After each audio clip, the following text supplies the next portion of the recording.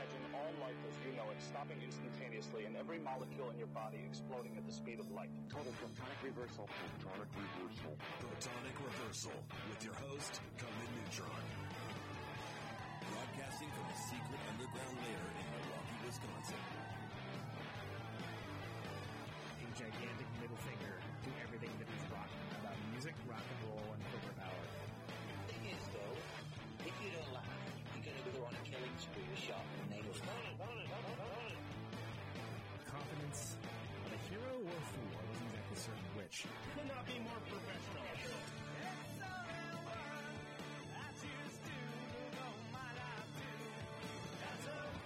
It means something. It means something.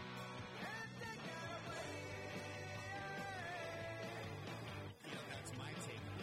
What's yours? Protonic reversal.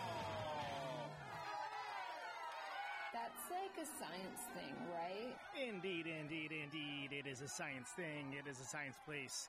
It is a scientific fact that we are all up in your face. It is time for the one, the only Protonic reversal. And welcome to it. Today's a very special episode. They're all very special episodes. Who am I kidding? But we have an entire band this time. We have Rebecca, Angela, and Dylan from the band Dear a Horse from New York, and I'm very excited to have them on. It's a joint appearance. It's a collaboration between all the United Nations to make this happen. And it's great to have you guys on. So I always have this weird thing, and I've been very vocal about it, that it feels weird to me to talk about someone while I'm literally looking at them. So this is where it's good to have a producer. So I'm just going to normally I throw a tune on, but I'll still do that. It'll just be later on. But Rebecca, welcome to the show. Thanks for having us. And we got Dylan also. Dylan. I believe he's putting a shirt on. So that's. I have the shirt on now, so it's official. Fantastic. I've joined. I've entered the chat. The shirt has entered the chat. The shirt has entered the chat room. I think we're just waiting on Angela. Okay, cool. So we can go and get going. It's fantastic to have you. It's always a treat to have more than one person on at a time, and it's always nice when it's a band. And I especially like having bands on that maybe everyone doesn't already know, and it's kind of a big deal to me. So I'm glad that we were able to make this happen, and I'm sure your 2020 has been wildly different than you've probably expected it. Absolutely, yeah. You could say that. I know you did get in some shows at least. What's that now? Yeah. We started off strong. Yeah, we had like a whole month of, we had 4 weeks of tour. So we had about, as crazy as it sounds, we had probably like 25 shows this year. Right. So not bad. It's a pretty good amount. I mean, like, considering... like I'm saying, we started off really strong. Yeah, we've made a full length. Well, we started to make a full length, which is now derailed, but right, yeah. Sure. Yeah. But yeah, it started great, and now we just are in limbo, like everybody else. You got one of those singles out, I know, and that was on the early side, and like a lot of... You're in some good company. You're in company with bands like Archers of Loaf or something that put out something really awesome, and then it's like, oh wait, no, we can't do anything about this. Like, but it's there, so there you go. Yeah, we put out Was That What If I Was? That's just a totally separate thing. So the full length is a completely new set of material. Okay. So at least, we did put that out, but that was sort of to, how you'd want to tide it over till you reach the full length completion. Yeah, so that's what that was. People engaged, sure, yeah. Yeah, exactly. Yeah. But, so that was nice. It wasn't, But I mean, I think some people are having a lot of success dropping albums right now because everyone's at home. They can listen to it, Yeah. Have you found that it's worked out well for you in that manner? Because I found there's a couple things. One is that everyone's home and kind of finding time for things that maybe they thought they didn't have time for before, just out of boredom or necessity. But then also... people are just finding new ways to like connect with others, and it's been interesting, and it's been interesting to see, just from a pure personal perspective, like with this show, that there's been a lot of growth lately. There's a lot of new people paying attention to it that, maybe deemed themselves too busy before, and I know that there's a lot of folks listening to new music out there, but of course it's. Everybody's concept record about the pandemic is coming, so there's going to be a glut of stuff coming out. So how far along in the process were you? That the advanced single wasn't on the record, but the record's ready to rumble? Like it's ready to go? Not quite. We like that. So that single was recorded, like what? We're back at like 2018, 19? Yeah, it's old. Yeah. And so this album that we recorded was material we'd been playing out for quite a while. But yeah, in terms of completion, it's about, I don't know, it's like all the basic tracking is done. Like all the meat and potatoes is done. Now we got to add like the polish, like the layers and the backing vocals and my vocal solo and so, all the sweet synths, all the important that, stuff, Dylan's right? gonna add. Yeah. Yeah. So what do you think? I mean, has it changed? Has the metrics of how you're approaching just doing the record at all changed with the pandemic? I mean, what are your thought process on that? Well, we definitely don't have to rush into it anymore. Like we were kind of like the plan was originally to get off the road, and then wait 2-3 weeks and then immediately go into the studio to finish. Yeah, which to be honest, we were really psyched about. Sure. I was really excited to go right into the studio. We were all like really on a roll with it and everything. Yeah. You're hitting it hard, and like you get this momentum. It sort of creates its own momentum, and then maybe less so with with everything. So were you actually out? Because I know Juno was out as well, and they just shows started canceling on them like as they were going through them, and kind of as things gradually got worse, almost hour by hour, even. We weren't. We were lucky. We were out all of February, and then we were back for March. So we could have just spread it literally across the entire country unknowingly. Zero board is patient zero.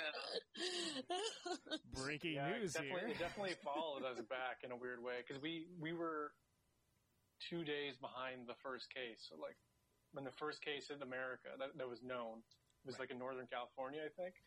Yeah. We had just left Northern California, which was pretty weird. But none of us thought it was going to hit this proportion. I don't think, No. Yeah, I mean, we got through 2 dates of our tour, and it was centered around Seattle, which at the time was the center of the epidemic, and so there definitely was thoughts early on of like, oh, should we be doing this? Like maybe we should think about canceling. And then again, it just things happen so quickly. It's kind of amazing how exponential everything happened. But of course, later on, New York has become the center of everything. And the only person I've had on from New York recently has been Tony Visconti, which I imagine has a wildly different take on things than a working band. But how's the pandemic life been? Can you just tell us all about Tony Visconti for a minute? It's like my favorite producer of all time.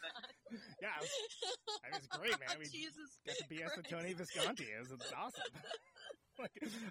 I wasn't doing that as a change drop. It was literally just like, okay, I know your experience is not going to be the same as like a touring band, so like I'm really eager to hear it. But yeah, I mean, I highly recommend it. I don't know what to tell you.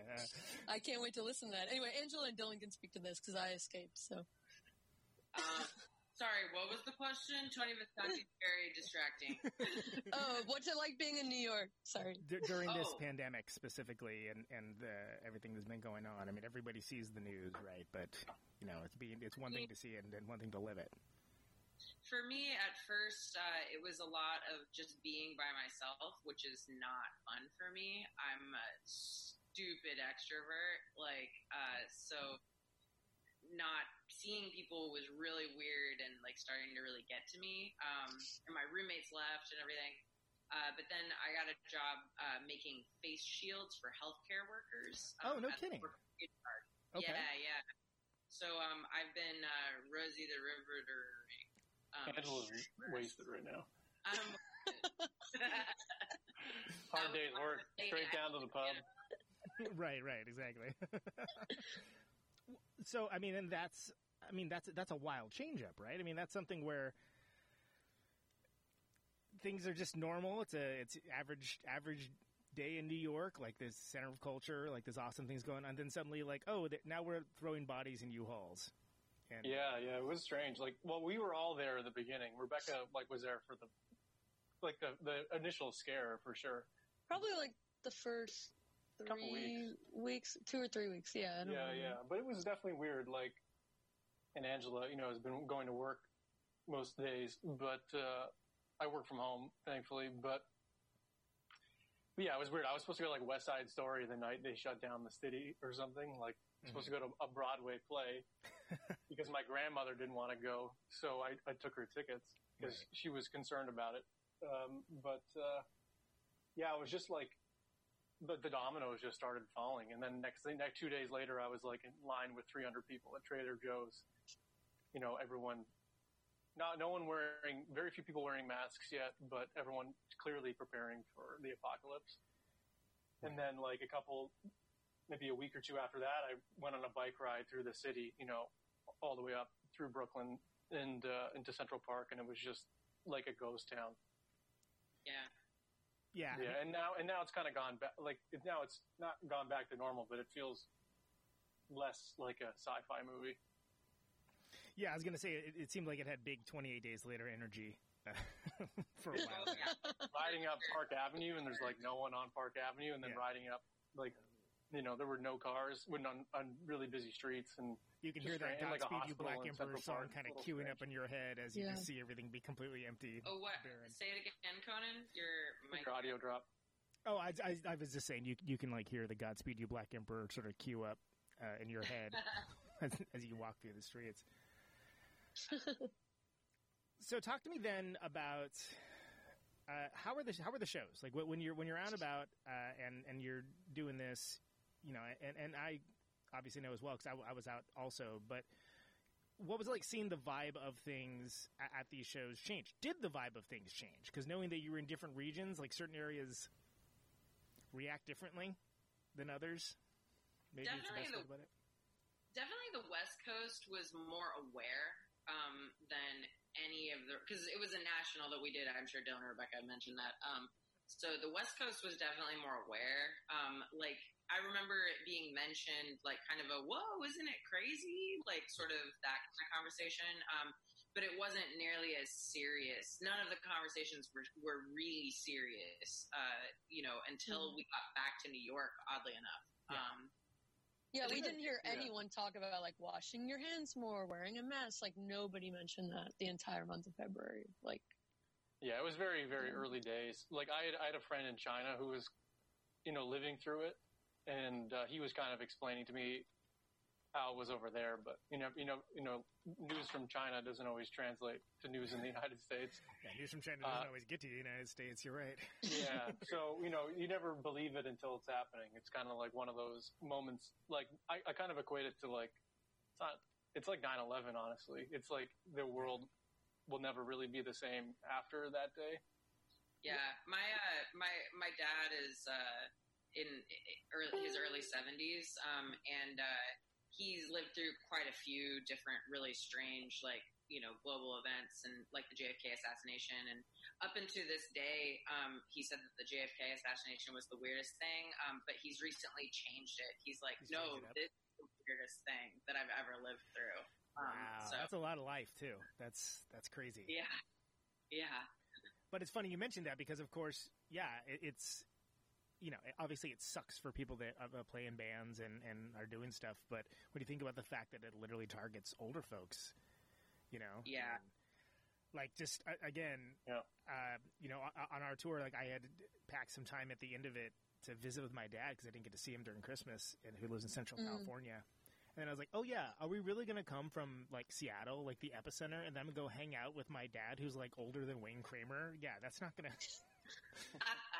That's my metric, by the way, is are you younger or older than Wayne Kramer, apparently. But yeah, it's insane to think about how many people were put at risk just because of things like nursing homes and folks that are anyway. This is pandemic talk. We can talk about music too. No, I mean it's all relevant. It's just strange. Yeah, I think all of us these days can just talk about this for hours and hours. Yeah. Right. Well, current events.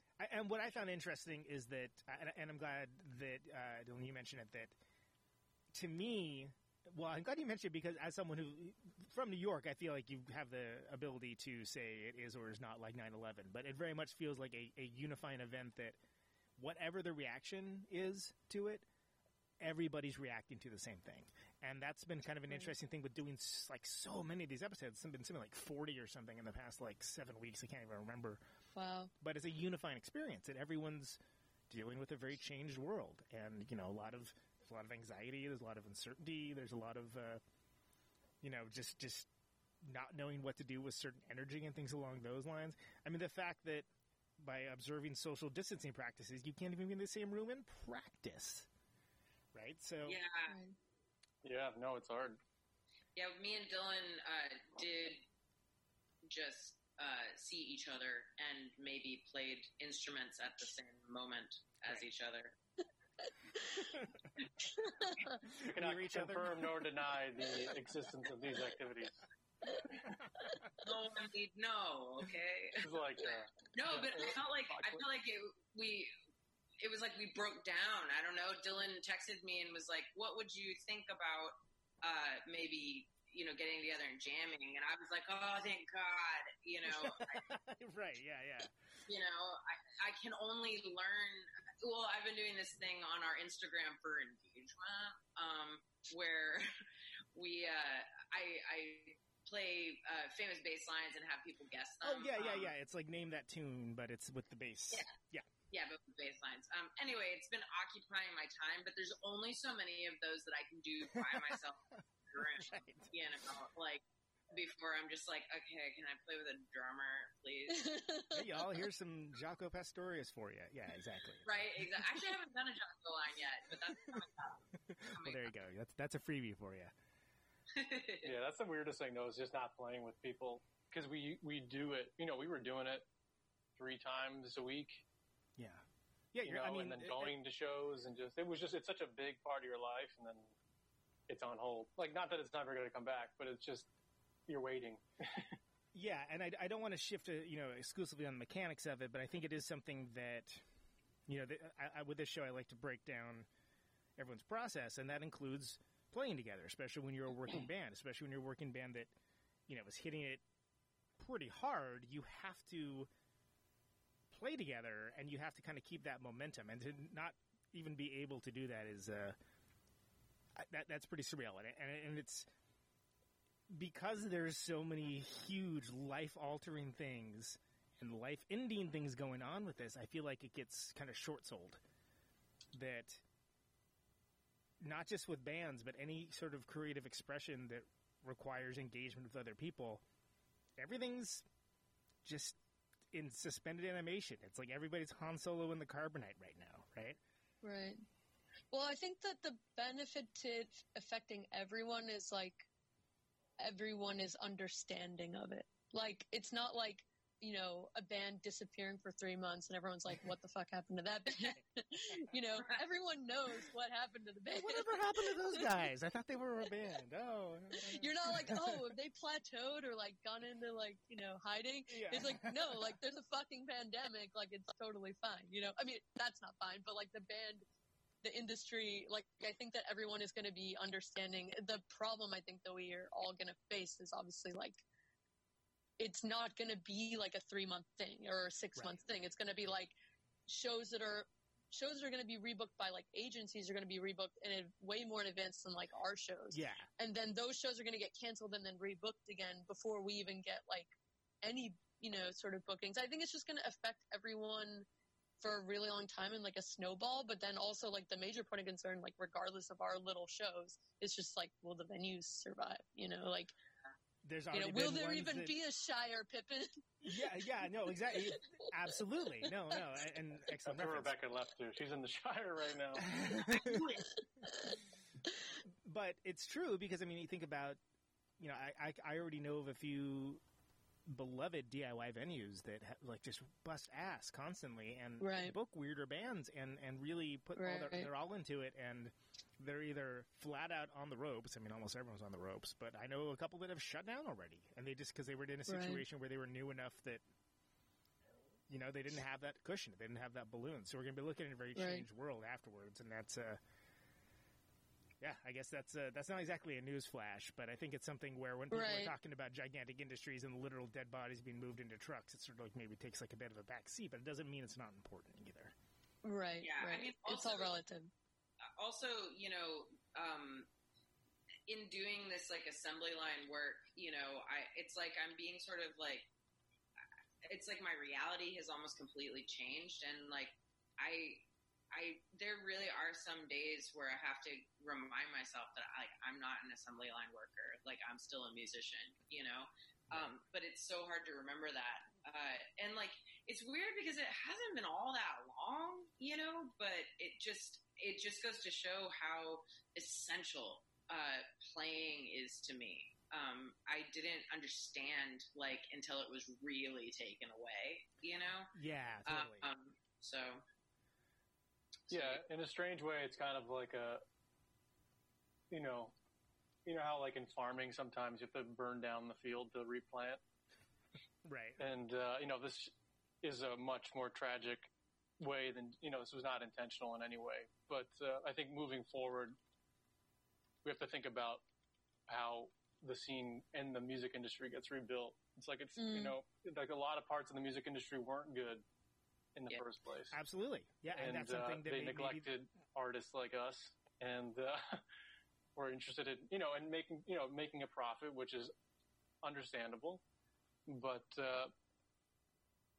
I think, like Angela's saying, there's a lot more to it than just the business side. It's like we are creative people after all. And I think everyone in the industry hopefully is going to either remember that or realize that it's not that important to them and move on and make way for the people who actually do find this important. Yeah, and I think you might be onto something there. And I think it's, sorry, I say your audio dropped again.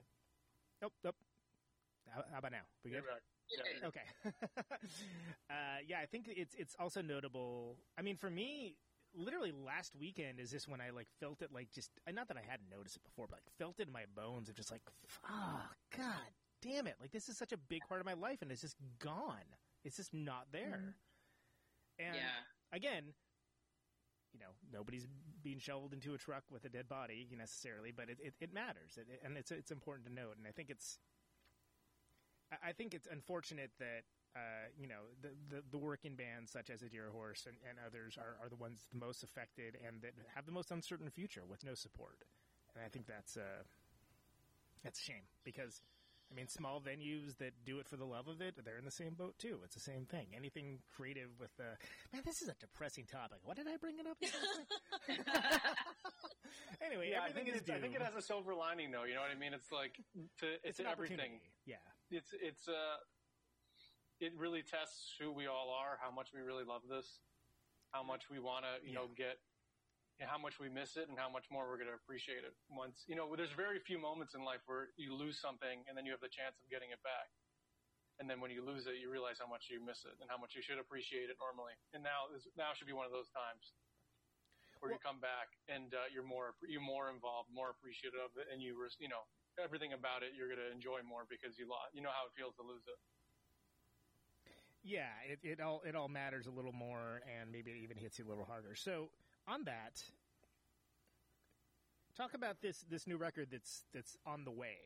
Like this was something. What was the original plan, and how has that changed with all this going on? Well, the original plan was to get in there with Sylvia Massey and record those 10 songs.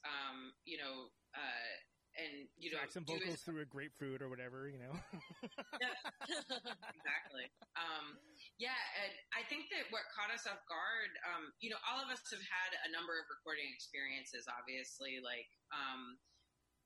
but the thing that caught me off guard the most was just how incredibly personable Sylvia Massey is, and how she just knows what needs to happen, and usually what needs to happen is just to let us do the thing that we do, and she was all for just being yeah, do it again, great, Right. So it was really, really refreshing. But yeah, obviously the plan after that was to get in and finish up overdubs, and Sylvia's going to produce a few of our songs. So hopefully that'll happen soon too. Well, and yeah, I mean, it's just, I guess it's a pause button, right? Not a full stop necessarily. Right. It'll happen what's going to happen. It does make me wonder about bands that have like internal strife or conflict, or like maybe on the ropes before they. Oh, you mean like every band? I feel like, like are you in a band if you don't hate each other like a little bit? Yeah. Oh God, Christ, they're doing that thing again. Yeah, so I mean, and on that, it feels like. From an outside perspective, it feels like everyone's very much on the same page and down with the program with y'all. But I mean, tell me about A Dear Horse as a live unit, because you did some shows with Big Business. You're going out, you're playing, but it's a rough time to be a band with a long and hard to remember name. And I speak from experience when I say that. Was it ever easy? Was it ever a good time? I don't know. I mean, I'm not sure if it was ever easy, but it's really hard now. Like, everyone's been almost trained with ADD to, like, if it's not, like, 3 letters long or something, just like, it's a thing. We're all about we're going to rebrand after this. We're rebranding. Like, you know who really sent us down that path? Conan Neutron. Yeah. Down that path. It's funny. I was thinking. I was thinking about that today. I was like, I remember, like, we've been talking about changing it for like 5 years, but hasn't happened yet. But maybe now is the time. Yeah, it's been a topic of conversation for years, and we just can't really agree on anything that we like. We don't like, not that any of us really like the name anyway, but we just can't. You agree can't on go anything. from a name you don't like to a name you also don't like. Right. You have to know that name is good. Yeah. It's also like people sort of know us. People have our merch now. Right. I don't know. How much is in a name? There's almost. Are y'all familiar with the sunk cost fallacy, where it's a very much so. Yeah, Rebecca's a big fan of that one. I talk about that shit a lot. I'm just saying. Rebecca really mentions that a lot. Yeah, I mean, it's like we can't afford to change the name. We've already invested this much time and energy into it. Well, we can't afford not to. Okay, well, right. But I mean, that said, it's not. I mean, like any name. Except for, like, ones that are objectively bad, which is actually rare. It's what you imbue into it, right? People become familiar with it. I mean, I remember when Annual Notice by the Trail of the Dead first started out, I knew about them because a friend of mine, like, assistant engineered their first record, and he was from Texas. Oh, you got to check out this band. They're awesome. Oh, okay, cool. What are they called? And he told me, I'm like, I'm never going to remember all of those words. There's no chance. Oh, yeah.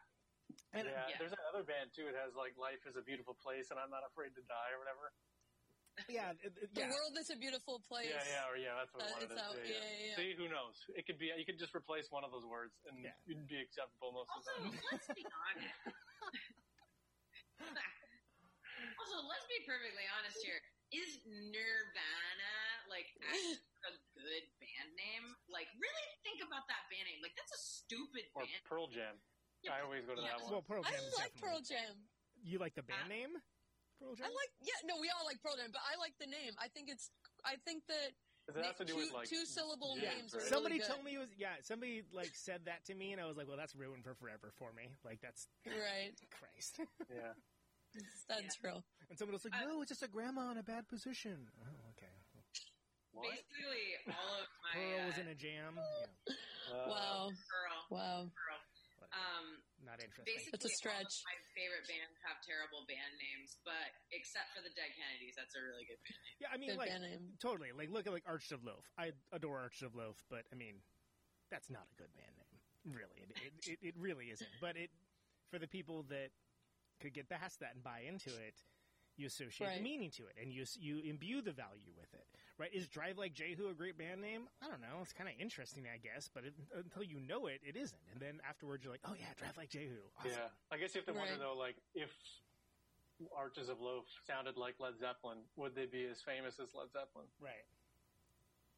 And at the same time, period. You know what I mean? So you've lost me. That's the true experiment. It's like you take that train, man.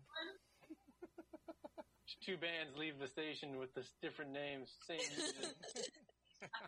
And that's how you got that band with the paragraph-long band name, is when they collided and all the words got jumbled up into the ground.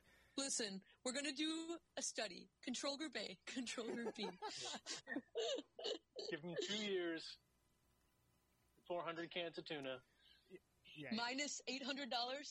One will be given an easy to remember one-word band name. One will be given a hair shirt of a band name, and we'll see how they both do. It sounds good. I'm ready. So I think we're living that experiment right now. Well, I actually think "How did you get your band name" is one of the hackiest, dumbest questions ever. But I think it's an interesting band name. In the fact that I'm not going to say objectively whether it's good or bad. I think it's interesting. I also you can. We know the answer. Okay, I'll say objectively, it's pretty bad. Yeah.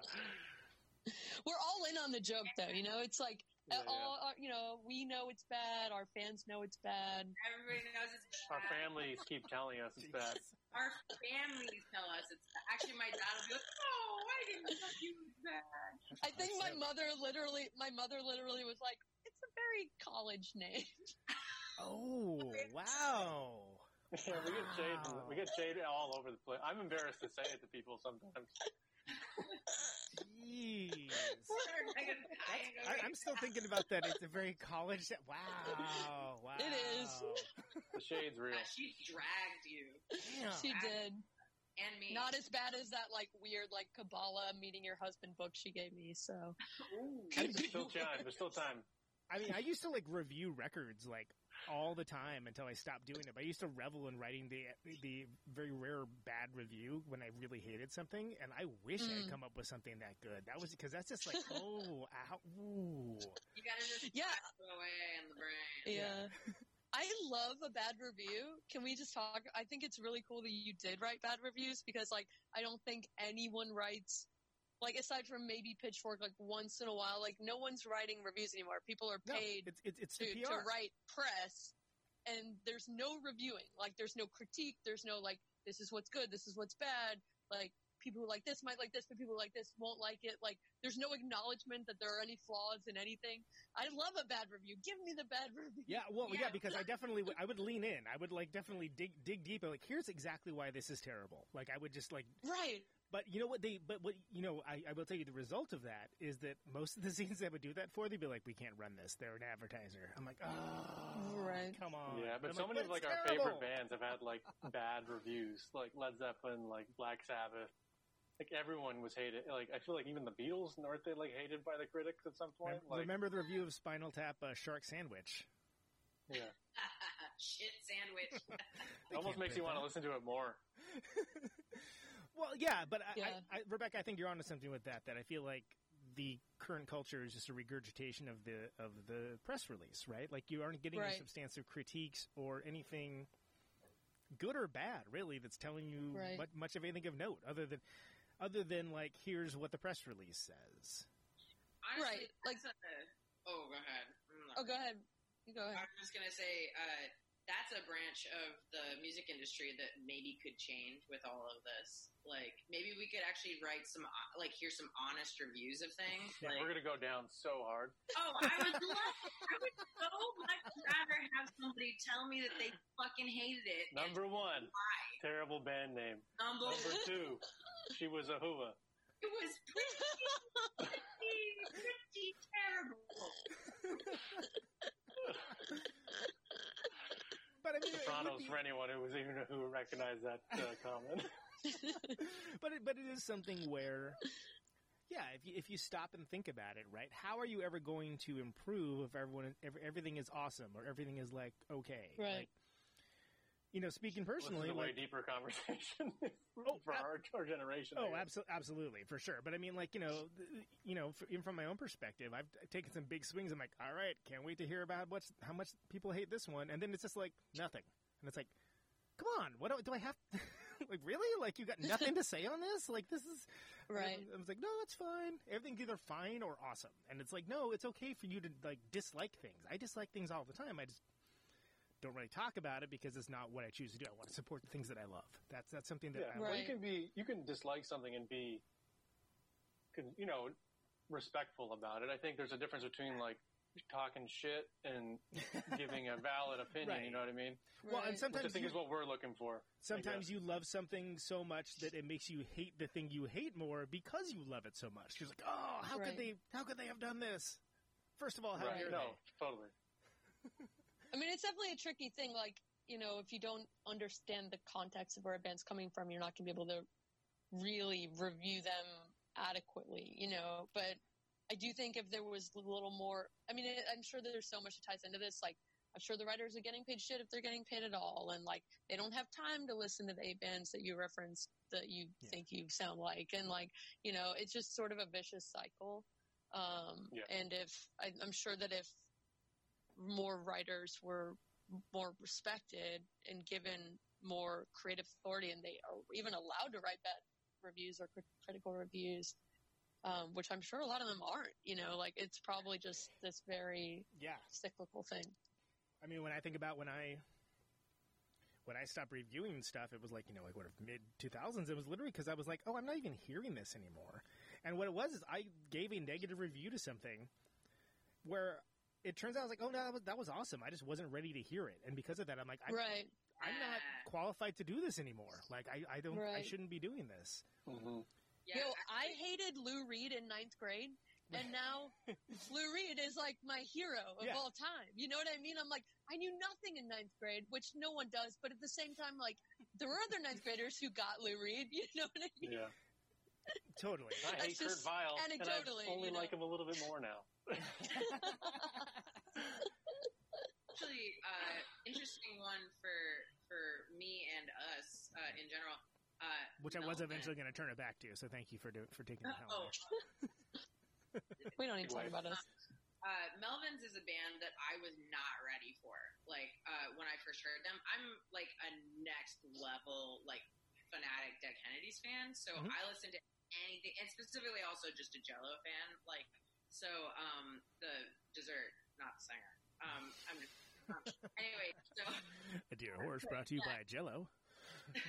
So I bought like all of his spoken word albums. I bought all of his collaboration albums. I love the Jello Biafra DOA collaboration. It's one of my favorites. But I bought the Melvins stuff, and I was like, all right, it's like slow. I don't know. I didn't get it. I didn't get it at all. And this was like through high school. But I was like obsessed with fast music. I don't know. Now look at me. I'm playing in a not that fast band. Well, but there's also, when you hear something and what stuff you hear of it as well. With a band like Melvins that have so many albums and so many eras and epochs, and everybody's idea of what the best record is going to be different from person to person. Yeah, absolutely. I mean, it's funny. Go ahead. No, I was just going to say, I've had people that play with us. They're like, I have something terrible to tell you. I'm like, oh no, what? I'm like, I'm not a big Melvins fan. I'm like, oh, that's fine. I don't care. That's right. Jesus, I thought you were going to tell me like you couldn't do the tour or something. I mean, Christ, like something important. On the flip side, a funny thing that happens, and I'm sure this happens to you, Conan, is when somebody comes up and tells you who they think you sound like. Ah, yes, the Punisher who comes up and like, you sound like this, and this. And like what I found, my favorite for that are the people that like literally elbow other people out of the way to tell you this as if like they had like a telegram or something. Oh my God! And then they buy nothing at the merch table. Nothing! Let this be a PSA to all you fucking Punishers. Buy something. You're gonna talk to me for like 25 minutes. That's all I'm gonna say. So do you feel that those folks, those Punishers, are completely off base? That they have like some merit to it, and you're just like wish that they would not do that, or what's the overall the over under on that? There's one comparison that's always off base. Always. Slater Kinney. Oh, come on. Really? Makes no goddamn sense. It drives us fucking crazy. I hear it, bro. I hear it. I'll tell you all about it after the show. And it's like always, guys. They you all guys think they're really the first like one to mention, I'm sure. That like there's another band with 2 women who play guitar in it. Like never before seen footage. Yeah, it's absurd. But I've gotten Danzig a couple times, and I'll take it. Oh, Fuck it. Yeah, okay. Yeah, sometimes the things that people say aren't influences of ours, or they're bands we have literally never heard of. I'm gonna go ahead and tell you, I had never heard of Drive Like Jehu until people started telling us we sounded like Drive Like Jehu, and now I like that band. Yeah. That band is. I'd never heard of the Melvins. I had never heard of I'd never listened to them I didn't even like listen to noise rock until we were like already playing noise rock. You know what I mean? Right. I'd never heard of it. I was just like, our music is loud now. Like, I don't know. Which is fine because I mean, there's certainly enough bands that are like the Junior Varsity League helmet out there that are, you know, like, all right, we get it. I know you like slap it on. That's a rough one. The D-string helmet. That's rough. Maybe that should be our new band name, D-String Helmet. I'm fine with that. Let's do it. My just keeps getting darker and darker. I'm sorry. Pay your bills, Angela. I thought you meant the conversation was getting darker and darker. That was earlier. The conversation was getting darker and darker. No, see, none of the lights worked in my apartment. I'm so sorry. I'm sorry you have to miss out on this beautiful face. Well, what you brought up, though, about the Sleater Kidding thing, that brings up a good point. Dylan, what's it like being a dude in rock? I don't know. No one ever asks me because they think I'm just like working at the venue. Yo, that's because you change your shirt after you play. I stopped. You should never change your shirt. I can't stay in a sweaty shirt all night. Yeah, I have a standard of living I need to maintain. Once you change the shirt, you disappear into the wall of white men at the show. You know what I mean? If I don't have the drums with me, no one knows me. What you need to do is strap them to you and walk around with them. You know, that would work. Or just have an "I'm the drummer" shirt with an arrow pointing out. Yes, like I'm with you should do that. Yeah, always change into. That would be amazing. If that's remember that last band? I'm the drummer. Yeah, that'd be a good bit actually. I could see that working. Good. Yeah, Instead of who are you here to see? Yeah, I'll be at the merch table. People will be like, "Bro, that band killed." You selling their merch? Yeah. And then I've never heard of them. You're like, do I say something here, or like, what's the? Sometimes I just let it slide because I just don't feel like talking to someone. Yeah. Well, you know, you're missing out some compelling conversations. So. Though there's also the occasional times where somebody's like, "That band sucks," and Dylan's like, about that. Rough. Yeah, exactly. But yeah, playing in a band, I don't know. What was the question with two women, or was that the question? Yeah. Well, it was a facetious question because it was like it was a takeoff on the what's it like being a woman in rock, and it was what's it like being a man in rock. And thanks for not asking us that question. It's a dumb question. I hate it. I despise it. It's hacky, terrible, and I'm awful. like, what's it like having a body Yeah. and getting up and doing that thing that you do every day? Yeah, it's like, it's the same as it is for you. Yeah, like, same stuff. I don't know. Except different. people don't ask you that fucking question. Yeah, so I mean, the real question, of course, would be the band gets a lot of comparisons to bands that maybe you don't necessarily sound anything like, and it's mostly because, like, oh, there's ladies in this band, and that can be troublesome, that can be obnoxious, it's unfair. Have you ever had anyone that was kind of like, oh, huh, okay, where it was actually, you know, whether it was intended or not, complimentary rather than just dismissive and based on gender and appearance? Oh, yeah, all the time. Yeah. All the time.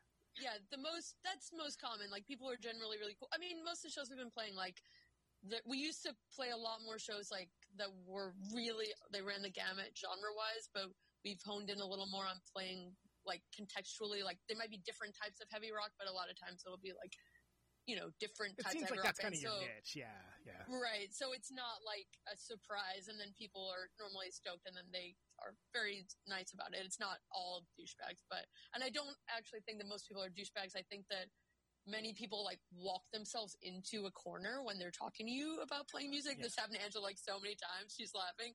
Like, they'll just, like, go down there. Yeah, they're just digging a hole for themselves, and then they're like, they'll even be like, yeah, they're like, I'm not just saying this because you're a woman. Like, that's when you stop talking. Like, well, okay. That's when you stop.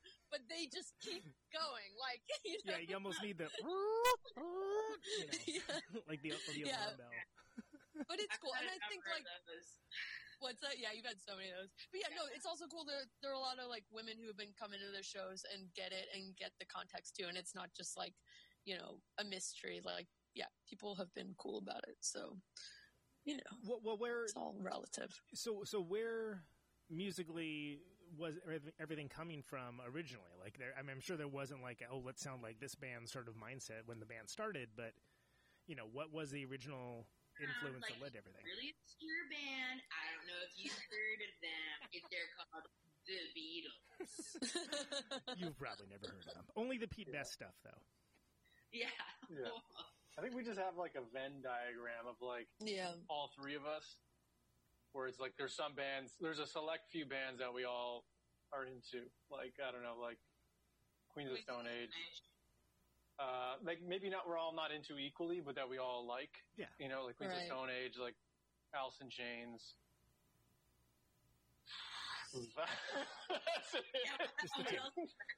David Bowie. The Beatles is one of those bands. The Beatles is one of those bands. That one Metallica album from the movie. Yeah, Angela doesn't change the CDs in the car ever, so just tell us what's in there, and that's it. And then there's like, obviously, like the further out we go into each of our spheres, it's going to be bringing in your individual influences, sure. Yeah, which is typical in most bands, but felt more. Much more in this band because we all kind of split, we all collaborate quite kind of equally. The interesting thing is, like, sometimes we'll be, off writing a song,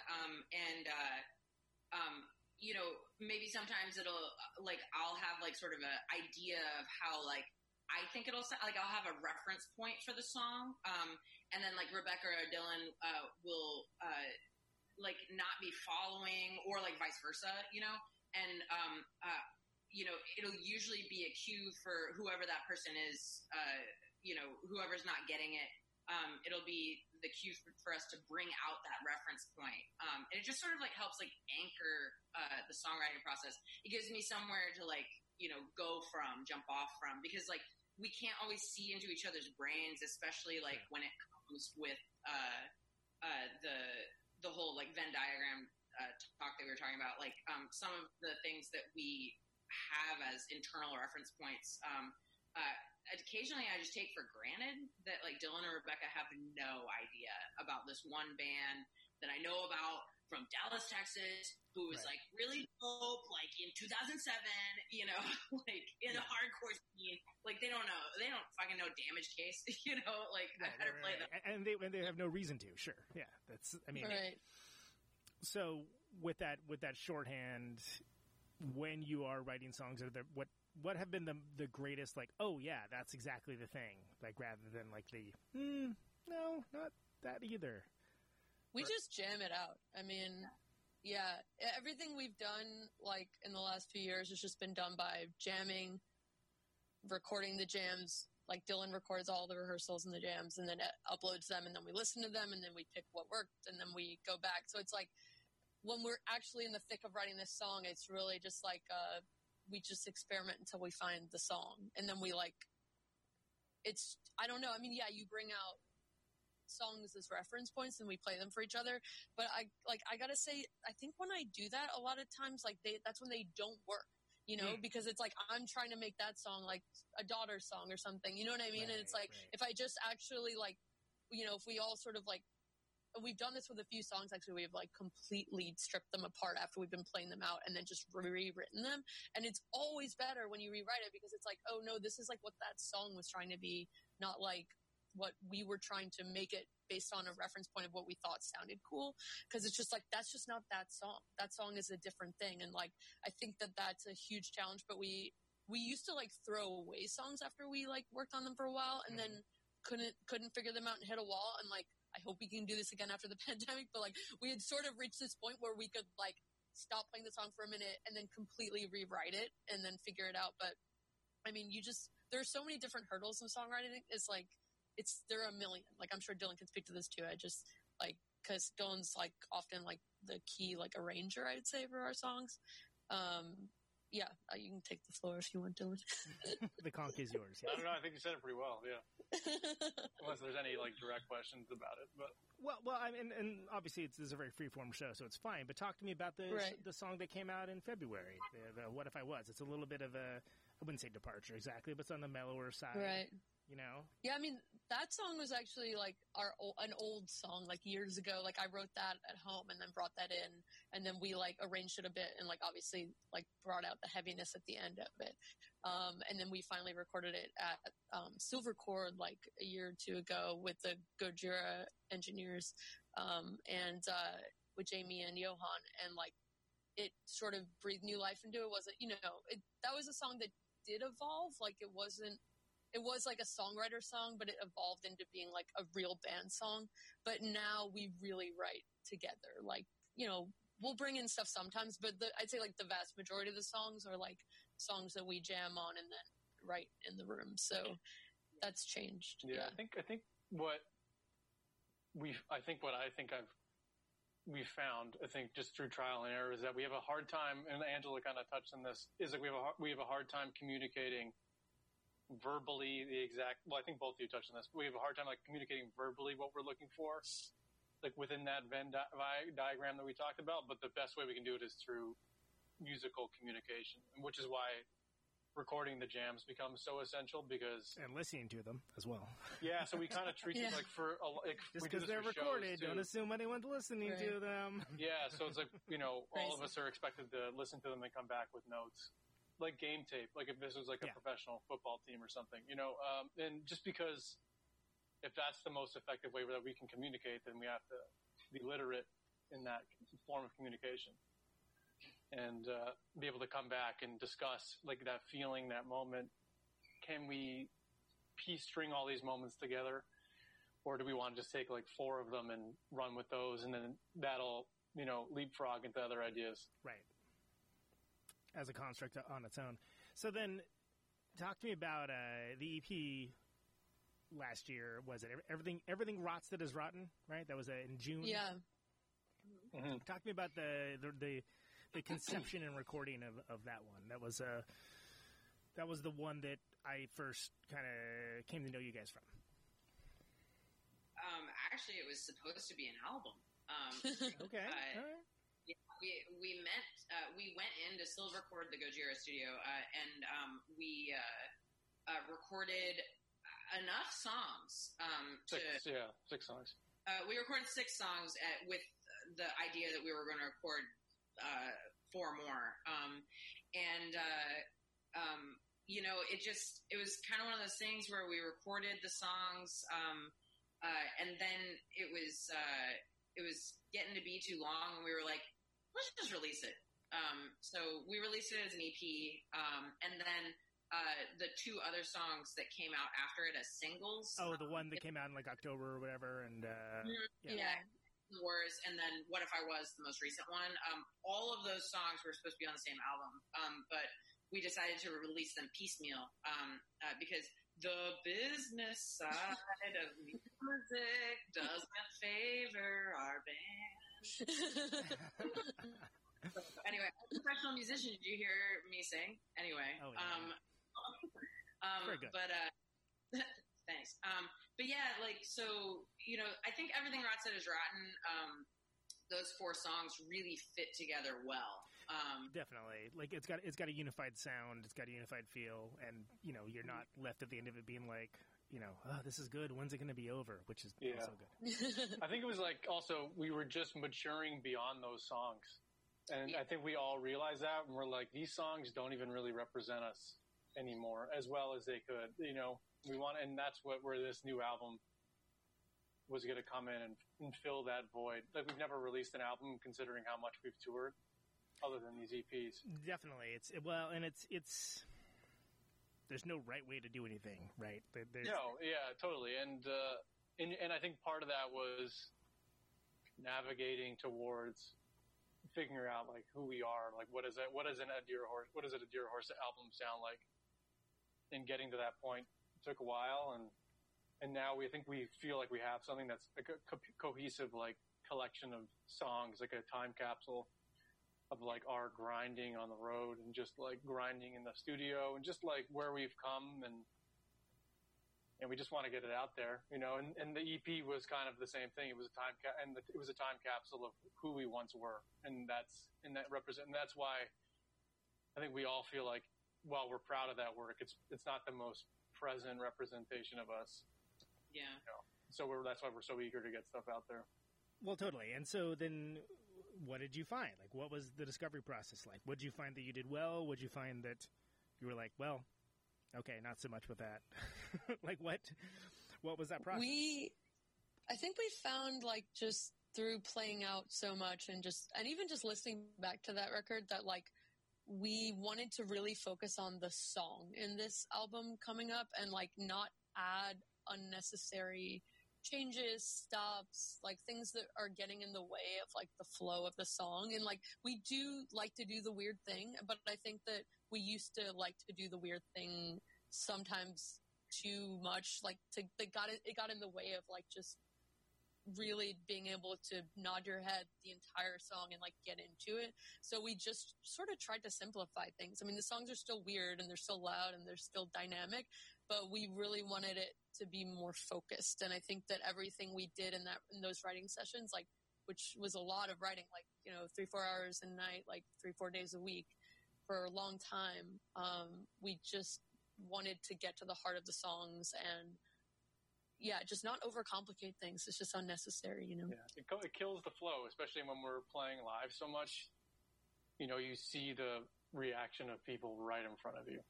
And, right, good, bad, or indifferent, like you. Yeah, and there are plenty of songs that make you feel 1,000, different emotions, but like for us, I guess we just wanted to really every song to capture a different kind of feeling and different moment, and I think we, that was part of the maturing process, like Rebecca's saying, is like not just because you have. Like, just because you're at a buffet doesn't mean you need to get every single piece of food. You know what I mean? You don't need kale on everything. Yeah, exactly. Yeah. So it's just kind of like focusing on the best of each song and really making sure that's put across to the listener, because that's that really especially live, because like we learned so much about our songs on the road, and there's nothing worse when you're like, oh yeah, here comes that part. And then no one reacts to it, and then no one reacts to it the next night, and the next night. Right. And you're like, we got to change that part. Yeah, maybe sometimes we know. As awesome as we thought it was, yeah. Yeah, so it's like maybe somewhere, if we ever get to the point where people actually care about us, someone could like review our shows and be like, that's the only time they played that song that one way, because the next show they played it a different way, and the next week they played it a different way, and then finally it was recorded this way because they obviously realized that didn't work. Yeah, it's funny. I just was going through so my dad is a videographer, so he videos our shows whenever he goes to them. And I realized that I had never put up the full performance of our South by Southwest show last year. So I put it up on YouTube, and I was watching it, and I realized that 2 of the songs in that set are 2 of the songs that are going to be on the upcoming album, and they sound completely different now. Oh, interesting. You've reworked them since then. Yeah, completely different. And I almost felt weird writing those names for those songs. Right. I know those names to go with different sounding songs, right. But at their heart, those were the first iterations of those songs, But they're much better now, Well, sure, and something that initially, when I first heard you, it was definitely okay. This band is coming from a noise rock place, but there's definitely songs here, and we talk often about how they're sort of in that genre. There are song bands and there are sound bands. Like there's some bands that, and they're great, but they just, the songs, you could swap them one with another and you wouldn't even really notice the difference. But you guys are definitely a song band. Thanks. But then, which is good, and it is meant as a compliment. But the way the songs can change, where do you divide the line? Like, how do you decide how much it can push this way? How do you find, like, oh, it was always meant to be this way?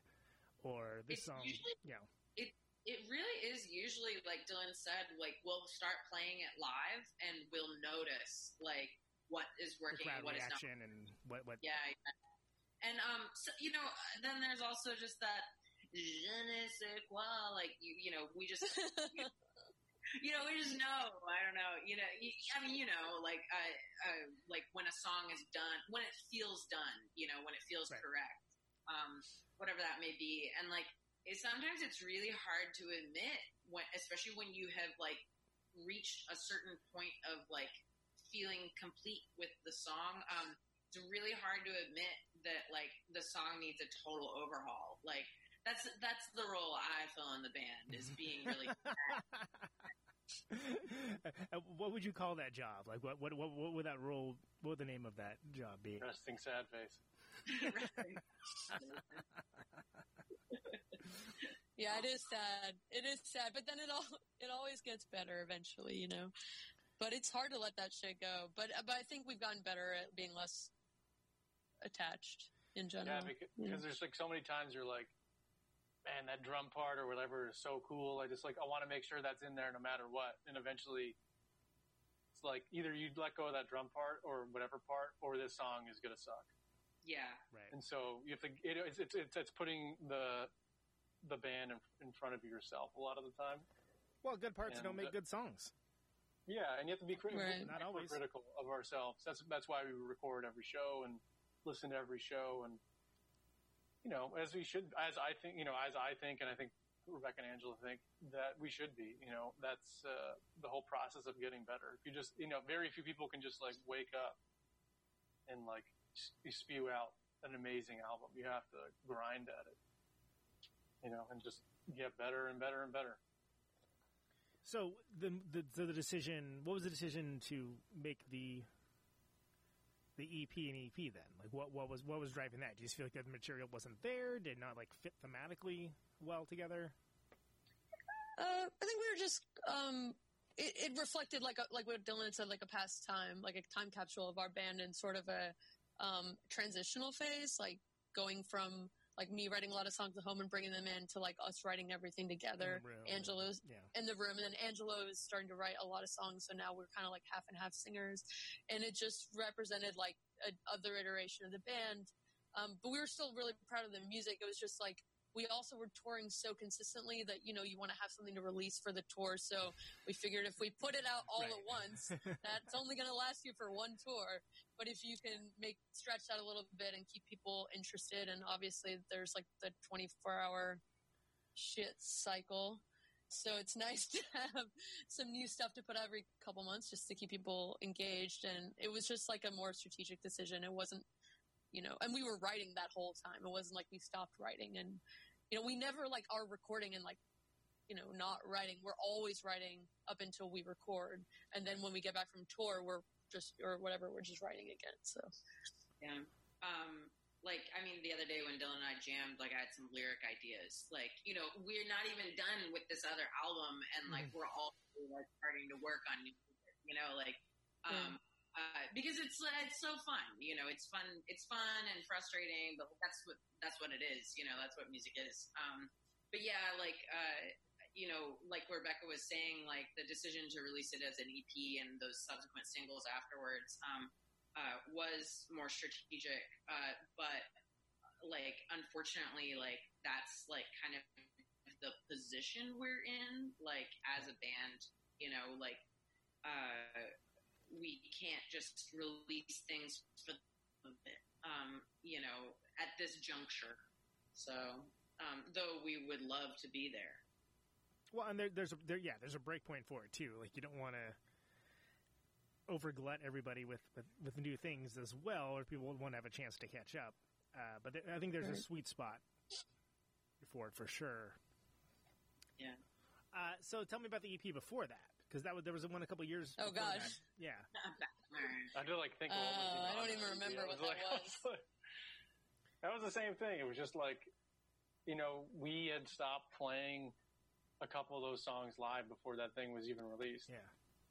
And because of the very reasons we're saying, it's just we had outgrown them. We knew it was no longer our best material, and so we're like, we need this to be put out there. And then we went up to the next, and then over time. We went to the next EP, and then over time we're going to go to the album. And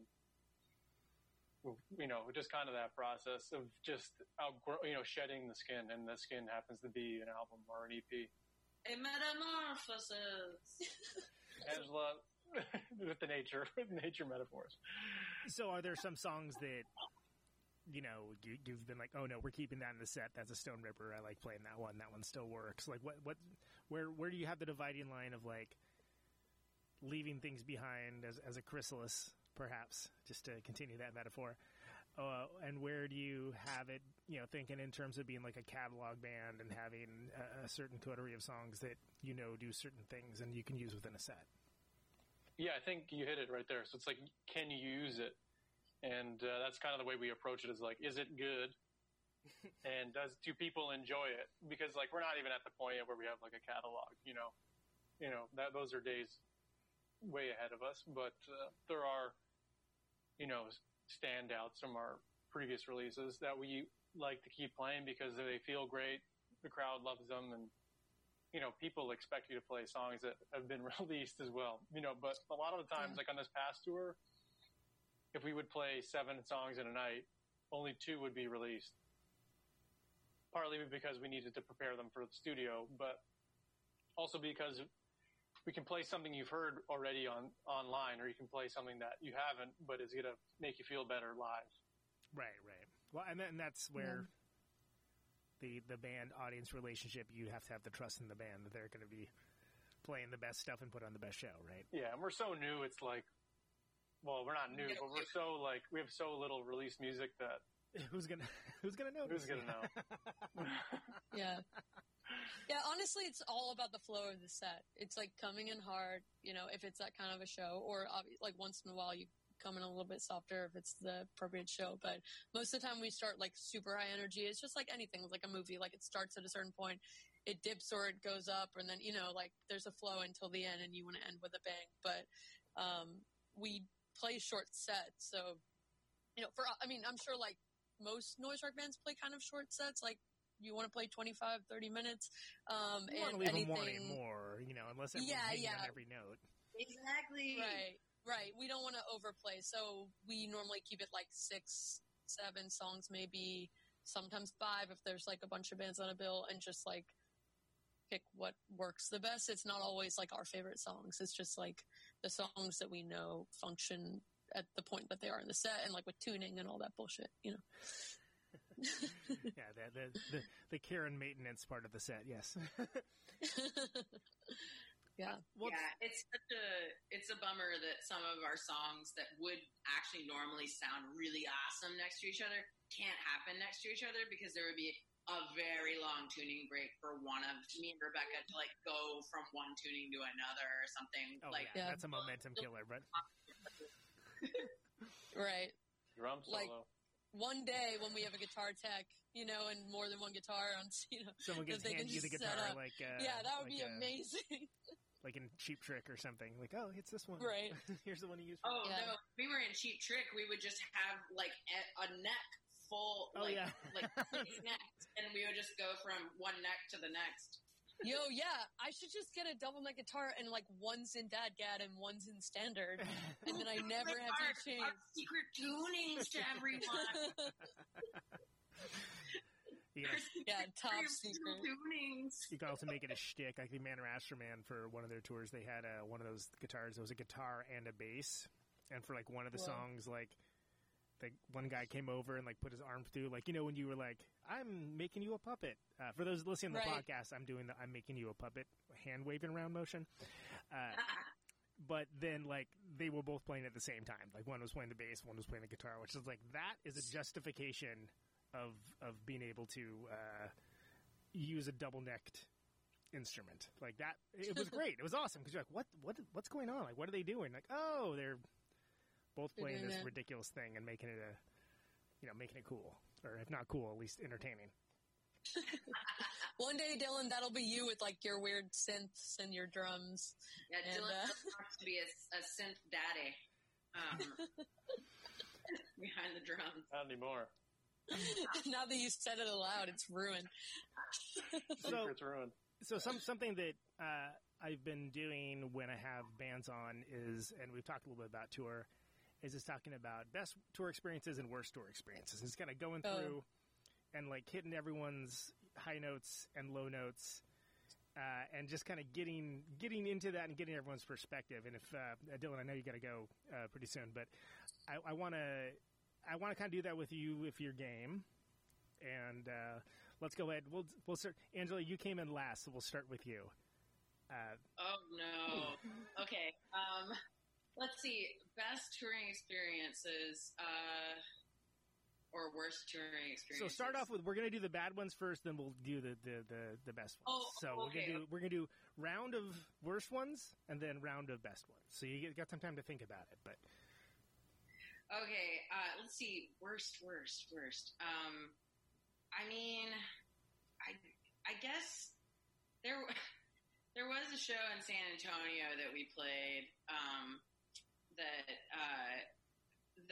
the first band, was supposed to be a band.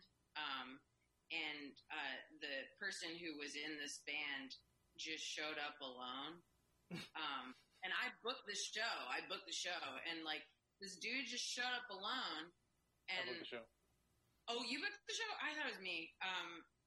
Well, never mind. Anyway, but this dude just showed up alone. He was supposed to be in a band. And we were like, "Where's your band?" And he's like, "Oh yeah, I thought I'd just do it solo tonight." But he didn't tell anybody. Brother. Brother. You know, and there were actually people in the club that wanted to see the show. Yeah. He cleared out the room. He really cleared out the room. That was a really, really rough one. And the worst was, I was super starstruck, because, one of the guys from the Hickoids was doing our sound. And I'm from Texas, and like my dad was like into like that scene of things like back in the day. So like I've been aware of the Hickoids for a while. And I was like really, really starstruck, and then everybody left, and then it was like basically just us and him and like one of the other bands, and I was like, okay, good moment. Harsh joke. Yeah. Oh, this is really making me miss touring, you guys. Yeah, I was gonna say we're here to cure the missing the tour. Worst one that happened on the last tour. Maybe one of you guys will say it. What was it? Was it the Bedbug House? Well, all right. Oh, the Bedbug. That was rough. That was rough. Yeah. But it was. I don't even remember It Arizona. was not even a real. I just like black everything out. It's like I just deleted my memory. Redacted. Well, it's redacted. Yeah. What is that city in Arizona that's the worst? I can't remember. You're going to be way more specific. Well, Phoenix. You think Phoenix is the worst? Was that the bad one? I don't think we've ever had a good show in Arizona. Period. Yeah, Arizona is the Florida of the American Southwest. So, I mean, think of that. Damn. True. Well said, friend. Well, Dylan, why don't you? What's the worst experience that comes to mind for you? Worst show or just like worst experience? Most entertaining thing to tell on my show that was bad. Oh God, I don't know. My memory is so bad with this stuff. Dylan also can't remember guys' names in any band. Oh, no bad. What's the point? It's like you have your own. You have the syndrome that other people have towards you. You know what I mean? Like they can't remember you, but you can't remember them either. Man. All relative, man. It's like mutually assured memory failure. Yeah. Yeah, I think that the worst is like, what do we do? What was that one with? What the fuck was it? Where was the video game? I think it was Phoenix. Yes, that was what I was talking about. That was so. Bad. Yeah, we played like a video game bar, and wasn't it like freezing on stage? And it was Tuesday. And it was Tuesday, and the monitors broke. Or the speakers broke. The speakers broke. Yeah. And the band, of course, like. One of the bands was like, "Oh, bro, we got to work in the morning. We got to go second." And for the 5 people that were there, they watched this band play way too long, and then everyone left. Everyone left, of course. And then we finally get up to play, and the monitors, and the whole PA starts to break down. And we're like, oh, man, we can just get the fuck out of here. Yeah, we were like, maybe we can not play. That would be awesome. Yeah, because we just wanted to leave because we had to drive somewhere far the next day. Dallas. To Dallas? Ooh. Yeah, it was far. It was a really far drive. Oh, no, it was Albuquerque. My bad. Oh, okay. Albuquerque's not bad. You lose time. But yeah, it was just a brutal show. I think just worst for me, I think, is just the sleep deprivation. Just like, I work full time on the road. Like, yeah. And, having to drive, work, play the drums. You know, I'm also a lot of the times the lead person at the shows because we all split the booking. And just having to load stuff and all that. Yeah, and just having to do all that, you know, it wears down after a month. You know, wears down on you like would anyone. But I don't know. Yeah, I think I've redacted most of the bad memories. What manner of work do you do? I always people like, believe it or not, people find that interesting to listen to the show. So. Oh, I work for a software company. Not interesting. Yeah, joyful. Do you have to? Are you on the hunt for the Wi-Fi? You're like, hey, what's the Wi-Fi password here? Like, is that like? Yeah. Sometimes they're just hotspotting it. You know, we get a lot of work done on the road. Like, we should rename our band Hotspot. Hotspot. Oh, that like we do like most of our work at like 80 miles an hour. That sounds like an electro clash band. I mean, full disclosure, like my day job when I'm not doing this or when you're trying to seek your friends, I'm a network engineer, and one of the advantages to it is you can do it literally from anywhere. So I'm very familiar with the. That's cool. Yeah. You know, fixing I think stuff. Most working musicians these days have speed. to. Yeah, exactly. Like barreling down like Missouri freeways or something. Yeah. Right. But back to the subject at hand, Rebecca. Oh man, I've had a lot of time to think about this. You'd think I'd be more prepared, but I'm fucking not. It never not. works out that way. I think that we have to go with the bedbug house. Was it in Michigan? I can't remember. It was like it was a house. It was a house show. Where was Indianapolis. it? Indianapolis. Not good. So it was nice people. Nice people. I want to say nice people, but like there was a mattress outside, and then we found out that they had recently had bed bugs, and then it was like, you know, we're from New York, so you can't say that. Like, you could say anything else. You could be like, someone died in there, and there's piss everywhere, and there's whatever. blood on the sink. Like, I don't give a fuck. Yeah, like, there's clear, like, I don't care. Like, I'll play literally any. Oh, I just remember the other place where we slept in, like, the flop house. That's another really bad one. That was Michigan. But this one was Indianapolis. And, yeah. And, we just ended up, it was like the most, like, we almost didn't play the show too, which I don't know, I would like a survey of other bands, like, when you've just, like, what's the tipping point where you don't play the show?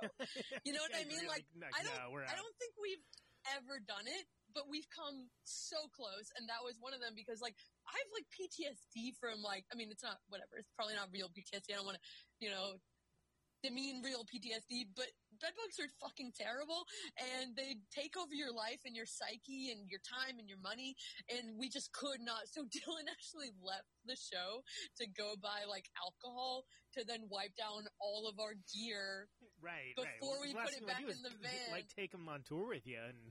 Right. Can you imagine giving bedbugs to every single place you crash? Oh, yeah. These, like, a deer or horse place. They were great, but they brought bedbugs with them. Yeah, I mean, come on. I mean, that would be like the blacklist of DIY. Like, it was So that was bad. Just because the anxiety. I mean, it was just like a house show. It wasn't like a bad show. The bands were pretty good, but it was just like terrifying. It's probably not good. That was a low extremely point. Stressful one. It's for all of us. Yeah, we have that as part of the check process, is the lift the mattress and like, okay, let's check it out. Let's get. We found a porno underneath the mattress at one of our hotels in Bakersfield, or close to Bakersfield. I was going to say, was this in 1965? I mean, there was actually like a feces smell in one room, so we got a different room, and then the second room there was porn. It was pretty legit. If you've ever been thinking about being in a band, like, you know, now we've discouraged you, I think, by this point in the interview process. Nah, everyone that listens to this is usually, for the most part, fellow travelers, or at least interested. Do you think that was Bakersfield, by the way? Yeah, I was outside of Bakersfield. Yeah, I'm from I don't claim it. I'm from Oakland, but I grew up in a town called Modesto, California, which is in the Central Valley. So, unfortunately, I think there were probably crop circles. Yeah. Well, there's certainly a resting state of despair that is in the southern part of the Central Valley. That's for sure. Damn, it's like instead of resting bitch face, resting despair face. Maybe that's our brand name. Resting. Pretty good. Pretty good. You could do worse. It's pretty good. It kind of reminds me of Autumn to Ashes or something. Oh yeah, resting to spit. Like it should be. It's not good. Playing with some other emo bands, like Copper Press is coming.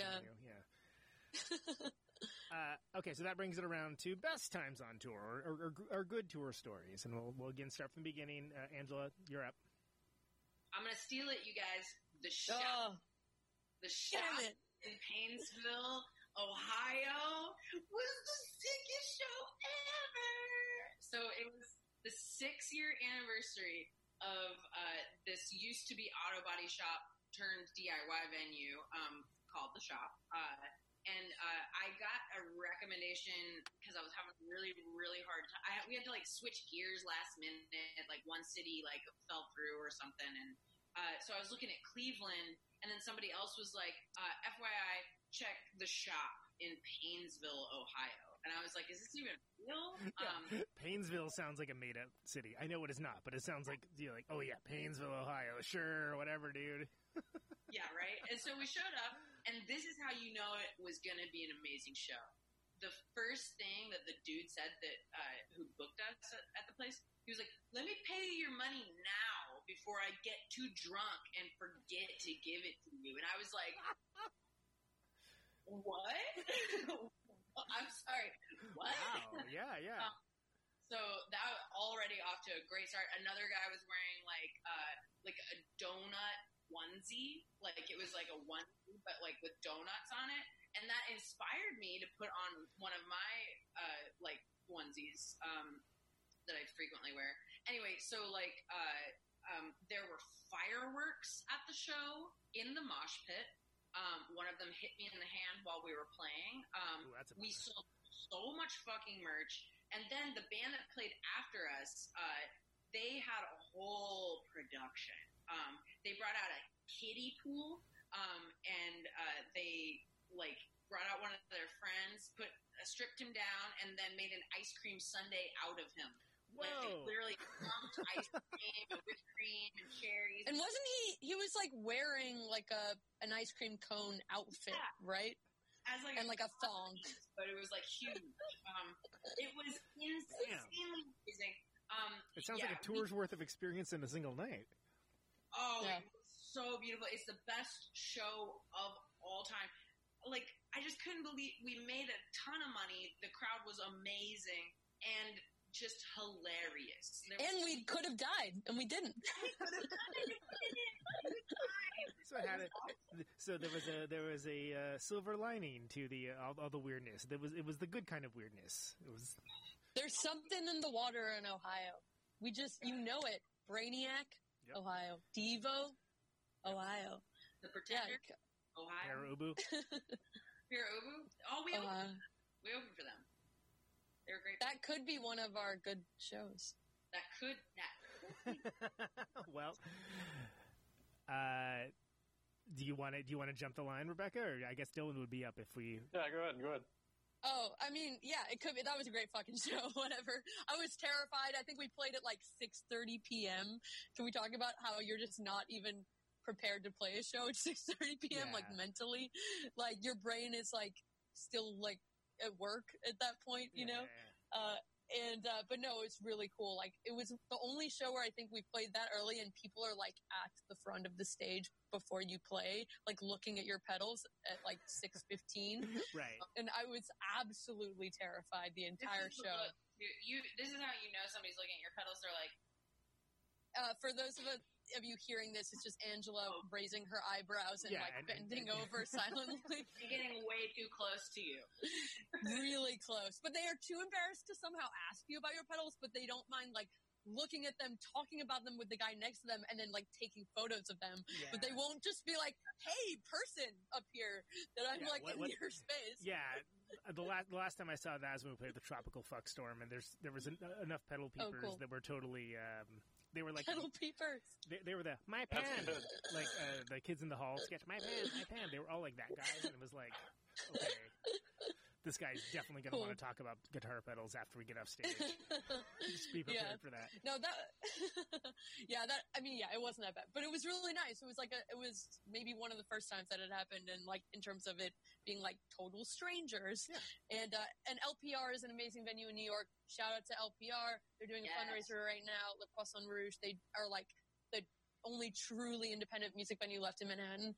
And, they had us open for Perubu, and, like, obviously Perubu was amazing. Like, my, old, how was guitar... Dave Thomas? Oh, incredible. Just, like, such a character.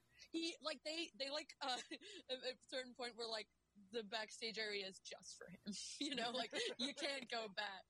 Like, they're really good to us. Like, they fed us. It's just like, for Dave drinks. Thomas and his mood swings. Yeah, really. yeah. But at a certain moment, they were like, now everyone leave. It's only for Dave. Yeah, you know? Yeah. And he was super nice. And I think maybe, like, is it his wife's his manager or something? She was really cool. And the whole band was great. My old guitar teacher was actually their bass player, like their current bass player. And, like, we hadn't seen each other since she was my guitar teacher, like, oh, wow. I don't know, like That's cool. almost 10 years ago or something. Yeah, she's super cool. And we just, like, had that moment where, like, she remembered me. And I was like, holy shit, this is, like, such a cool, like, coming of age moment, you know? And then they had their original bass player play as well. Tony, I'm going to say it wrong. It's like Maimone, I don't know. And Michelle Temple is the other one. So it was a great show. They played an exceptional set, and it was just so inspiring. Yeah. I cried. Nice. I cried. So then, Dylan, you'd be up, and I know you got to bail pretty soon. I know, so this can be the last one. Both of them took pretty good ones. Painesville was probably my number one that I can remember. What about like a big biz show in Boston or something? The big business shows. I think the one but they're not really like tour Leading shows. the Witness. Like the big business we played at St. Vitus. Like the St. Vitus shows we played with Big Misses was really sick. It's just there's nothing like playing to like a full room. Which is not a luxury we enjoy all the time. I recommend playing to full rooms more than playing to empty rooms. But, there's just nothing like it. And that's when you really feel like, fuck, this is why I do this. You know, Bambara, Rough Trade with Bambara with Rough Trade, yeah, those are all great shows. And just when you just feel like, you know, you're reminded why you do it. Right. You're like, this is how it could feel if we were... if I wrote better songs and we were in a band called the Hero Horse. like you're playing... God damn it. Like you're playing with like-minded individuals. You're playing to a receptive crowd. You're playing well. Sounds good. Not playing a house drum set. Yeah. Everything's set up in a way that it rarely is. Right. Opening for Big Biz at Vitus, I think you're right. I think that the night with Part Chimp might have been like the best show ever. Like that was just like the coolest show in the fucking world. Yeah. We were out of our league, that's for sure. But big time. When we realized that we were being sandwiched in between Part Chimp and Big Business, we were like, did somebody make a mistake? This can't be right. But Joe from Part Chimp, the bass player in Part Chimp, someone was fucky with his bass. He was already borrowing somebody else's bass. And he was like, he came and asked if he could borrow my bass. And I was like, I'm sorry, what? He wasn't even playing my normal bass. My normal bass, I think most musicians are a little weird about like their like main instrument, you know? But I gave him my backup instrument, which happens to be a snot green Dean. And it's hideous. It's so gross. And I felt so bad giving it to him. I was like, I'm sorry, I can't lend you the other one, but I have this one. And he was like, yeah, whatever, love, no big deal. Like thanked me on stage. I was like, Anyway, it was awesome. They're awesome. Cool guys too, and we got to go see that Human Impact show the next night with them, and that was like the sickest shit ever. That was such a good show. That was like one of the last shows, I think, right? Before things got shut down, or was that early on? No, this was like in January. Oh, okay, cool. So secret show. It was a secret show, and it was Human Impact. Oh yeah, it was Human Impact's first show, like playing out. So we had a very, very special show. It was cool. And we, and Part Chimp was on it. Yeah. So you know what? I think Human Impact was billed, but Part Chimp was billed as like half simian or something because it was like a surprise. Yeah, because I had Chris Spencer on the show, and he was talking about how I think it was. Oh, cool. It was. I think it was actually their record release show, is what it was. But it was like one of the last shows and everyone was like, should we be freaking doing this? I remember when they went forward with that show, and I was like, dude, I can't believe they're really playing that show. Yeah. I was going to go to that. Yeah. I watched the Vitus broadcast, which, by the way, you can watch broadcasts of St. Vitus's shows, which I didn't know about until the Human Impact show. They were like, if you don't feel comfortable coming out, here's the link. Yeah. Here's the thing to look at on the internet. Yeah. Right. Cool. Well, yeah, the big business shows. I've had both Cody and Jared on, and they're both old friends, and they had nothing but nice things to say about y'all. So, we love sweet. them. We love them. They're really cool guys. Yeah, they're the sweetest, and so kind of them to let us get on their Reno show with them on this last tour. We'd never been to Reno before, and it just like made sense with our routing, and we were like, "Oh my god, hello!" Yeah.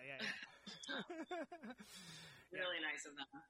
Reno, home of Elephant Rifle and very little else. No. Yeah, we weren't there. There were a lot of guys with plaid and who hadn't left their basement in probably 25 years. Yeah, we being a Californian born and raised, we used to call it the saddest little city because it's got that it's got the thing where they kind of want to be Las Vegas, but it's sort of like they're the plainer sibling that just whatever didn't have the grades or didn't have the talent, but like you're always kind of rooting for them. You're like, oh man, come on, you can do it, Reno, you can do it. So, but yeah, I do like Reno. Don't get me wrong. It's just that I mean I feel like to a certain degree. The wanting that comes from Reno actually makes it kind of cool in a certain way. And what's interesting is you get a band like Elephant Rifle, they're like, wow, that band's awesome. Like the only band I can think of like that would be like Form of Rocket from Salt Lake City, where it was just like this incredible band. They're like, how are you from Salt Lake City? Right. Yeah. Salt Lake City. Yeah. Also cities like that, playing cities like that is always great. Like playing, like Reno, the crowd in Reno really seem to enjoy it because, like, I don't think they get bands. They don't get shows of that caliber very often. Yeah, it's like it was a really like, good show. Yeah, like I think we love playing towns where it's like you can really feel that this is like a big thing for them, or like it doesn't have not that it's maybe a big thing and like belittling them, but like it's a special event. It's like towns like Grand Junction and. Like love Grand Junction, other places like that. Like we've played like some Grand small, Junction. like and even Paynesville and like some small towns and all over the country, and it's just like such a cool feeling. You get a look into these tiny little towns that like or cities that no one ever really goes to. Totally. Like I'm only aware of Kenosha, Wisconsin because of touring and because I have friends there. But it's like. What I didn't realize is that, Friday or Saturday in Kenosha is actually better than like a Friday or Saturday in Chicago or Milwaukee because people will get loose. Right. Yeah. Yeah. No, it's so true. Sometimes you got to play the really big cities on the off nights because people are just going to go out like probably on in the bigger cities anyway. But in the smaller cities, like everybody actually works, like, and they can't actually stay out late. So if you play like a Friday. Sometimes Thursday, but mostly Friday, Saturday show in those little towns, like people will turn it out to go to your, like it's awesome. All you need is to have that guy or that lady of that town be like, hey, everybody come out to this. And then you're made in the shade. Yeah. Yeah. It's awesome. So I want to thank you guys for spending so much time with me. And it's been great having you. Thanks so much for having us. Yeah, thank you. It's really fun. I really appreciate it. normally this would be the time where I bring up, like, hey, what are your future plans? But since nobody freaking knows anything about anything... Sitting in my room.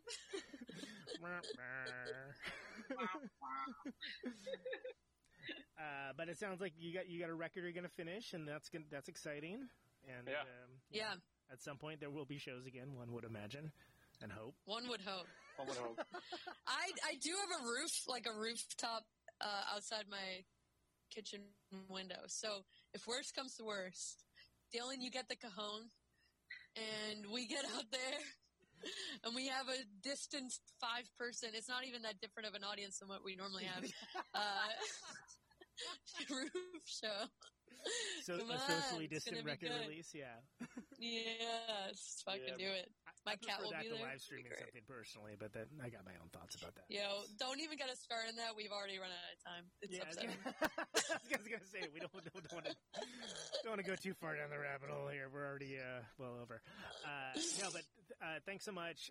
So adirahorse.bandcamp.com. You guys are on. It seems like you have social media and all the normal places the bands would have social media. Indeed. Yeah. Anything else that you want to get out there while we're talking? Just keep your eyes out for our album whenever it comes out. You know? Indeed.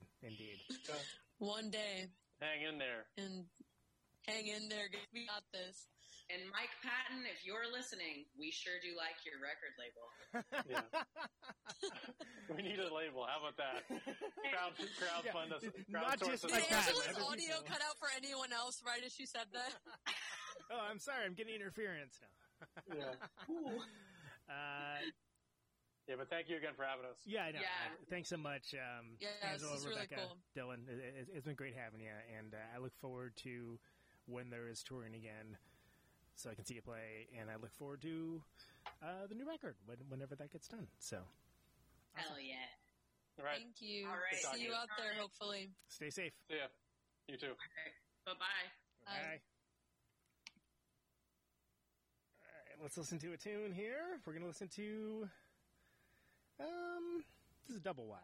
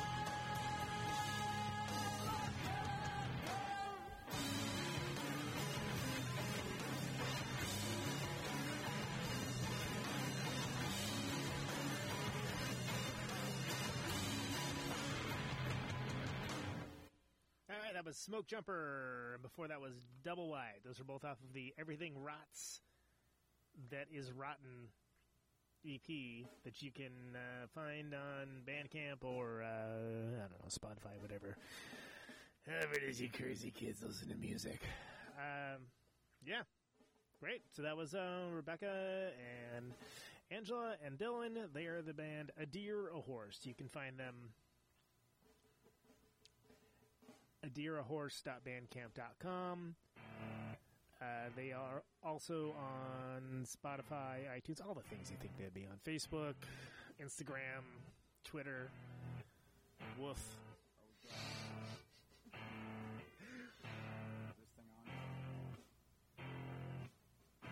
Yeah, right. Okay, so there we go. This has been another episode, a stay-at-home edition, Memorial Day version of Conan Neutron's Protonic Reversal. Thank you very much for listening to it. This show airs on RadioNope.com. Say yes to Nope. As we come to the close of our broadcast day. Ostensibly on Thursdays, but really, at this point, pretty much all the time. This is my farewell track. On Facebook, Radio Neutron. RadioNeutron.com for the archives, for everything on the website. Signing off. Mr. and Mrs. America, all ships at sea. At Conan Neutron, Instagram, and Twitter. Anyone within the sound of my voice. What else? Anything? Oh, yeah, YouTube. Conan Neutron's Protonic Reversal on YouTube. I've got 50,000 watts of power. Where all the video is going, which you may be actually watching right now. I wanna ionize the air. All right, so Ross from Cosmic Psychos on Thursday, the live show. This microphone turns sound into electricity. Stay tuned. Thanks for sharing, liking, subscribing, letting people know about it. It's always appreciated. 28, dark and lonely. Stay safe. Got my radio. Take it easy. Can you hear me now? Can you hear me now?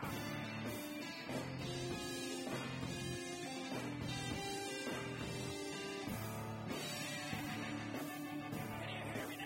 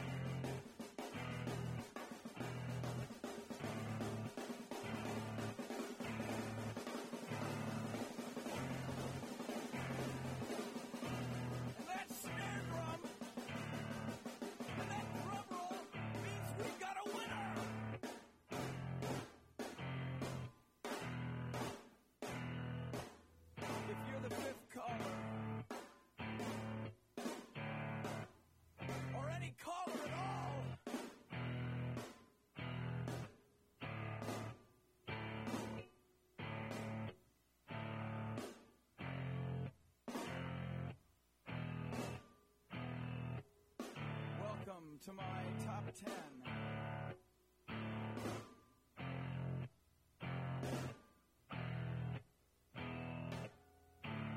I'd like to thank our sponsor. But we haven't got a sponsor. Not if you were the last man on earth. She was prepared to prove it. This one goes out to a special girl.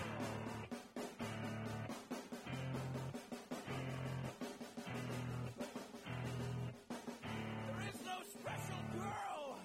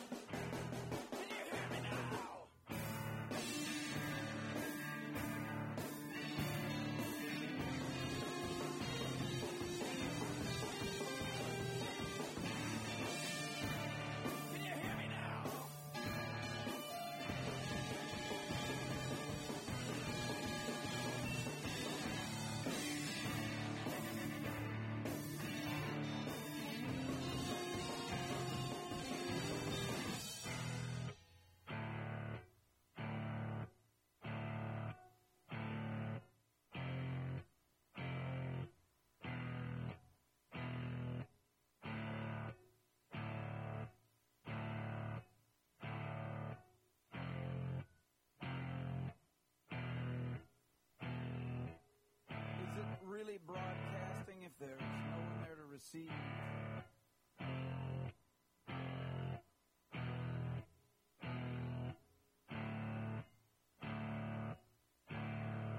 It's the end of radio. As we come to the close of our broadcast